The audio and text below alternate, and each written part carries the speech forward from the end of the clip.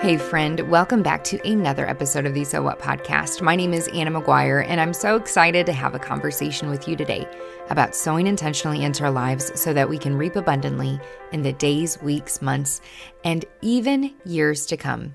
We hear it talked about a lot in society, whether it is on social media or conversations that are being had at the coffee shop. We're hearing about this idea of self-care. And here's the deal. I love self-care. It is good to practice self-care. You might say, okay, what is self-care? Well, to break it down to its simplest form, it's taking care of yourself. In this culture we live in, it is so easy to take care of other people and to take care of tasks and work stuff. And in the meantime, we completely disregard taking care of us, ourselves, having self-care, caring for self. And I love that the conversation is changing, that it's like, hey, we've got to take care of ourselves. Like if we're going to take care of people and we're going to take care of work and if we're going to be successful and whole beings, we've got to have self-care. You can see this in, yes, science and psychology, but you also see this all throughout Scripture.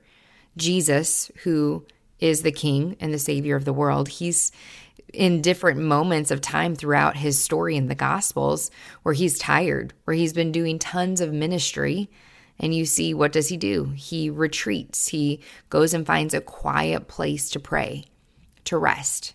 Then you look also in the Old Testament. One of the most famous prophets, he is in this place where he is tired and weary. And what does the angel of the Lord tell him to do? He tells him, go ahead and rest and have a snack. Take care of yourself.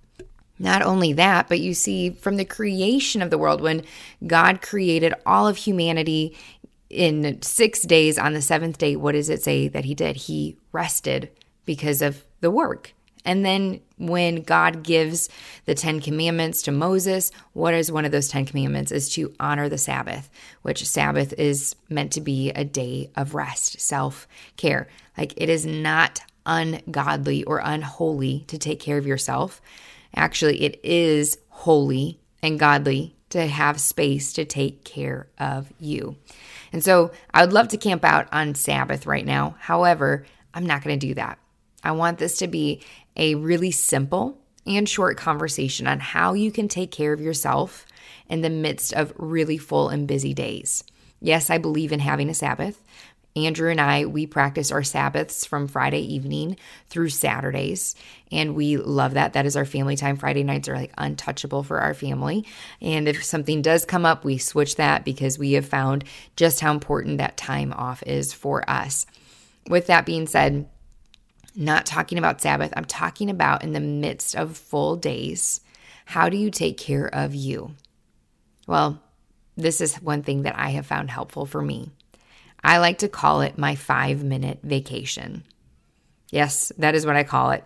You might say, Anna, where did you come up with that title? I don't know. And I don't know if I subconsciously learned this from somebody, like I heard somebody mention it before, but honestly, I haven't learned this from anyone. Nobody taught me this, but this is something that I have found effective in my own life, and I call it my 5-minute vacation.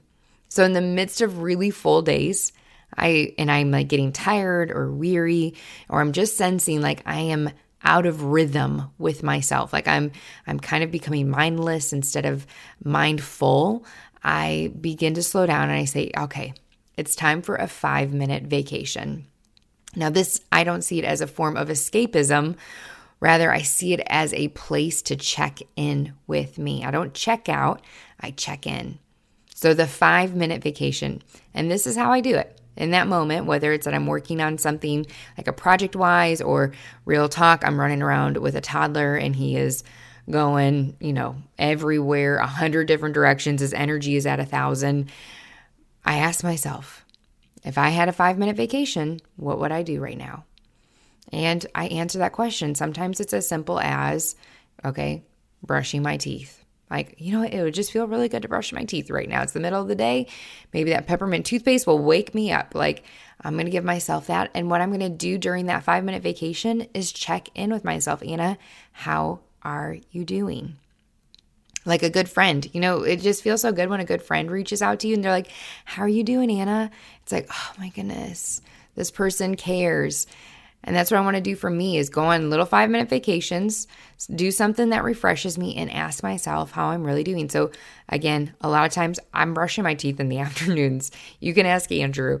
There are times he comes upstairs, he's like, and I'm brushing my teeth. He's like, you going anywhere? And I'm like, nope, just wanted a little break to brush my teeth. Love doing it.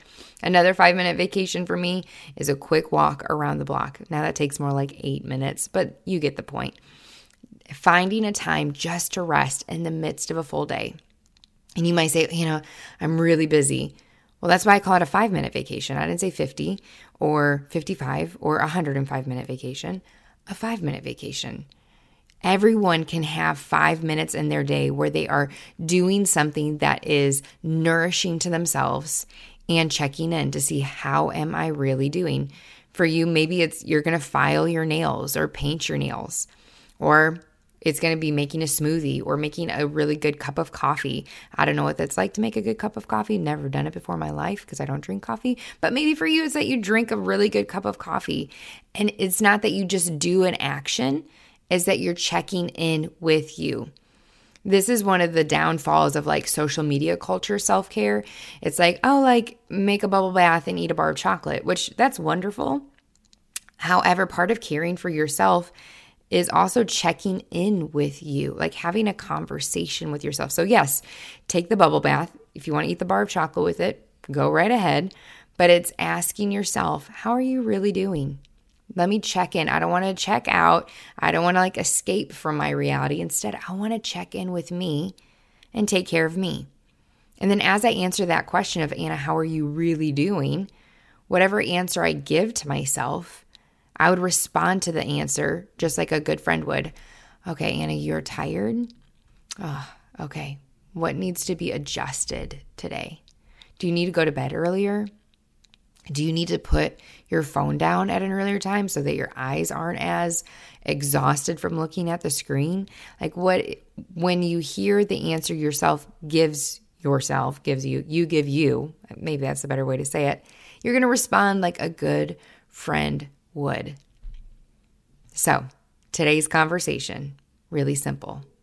How can you practice self-care in a practical way today?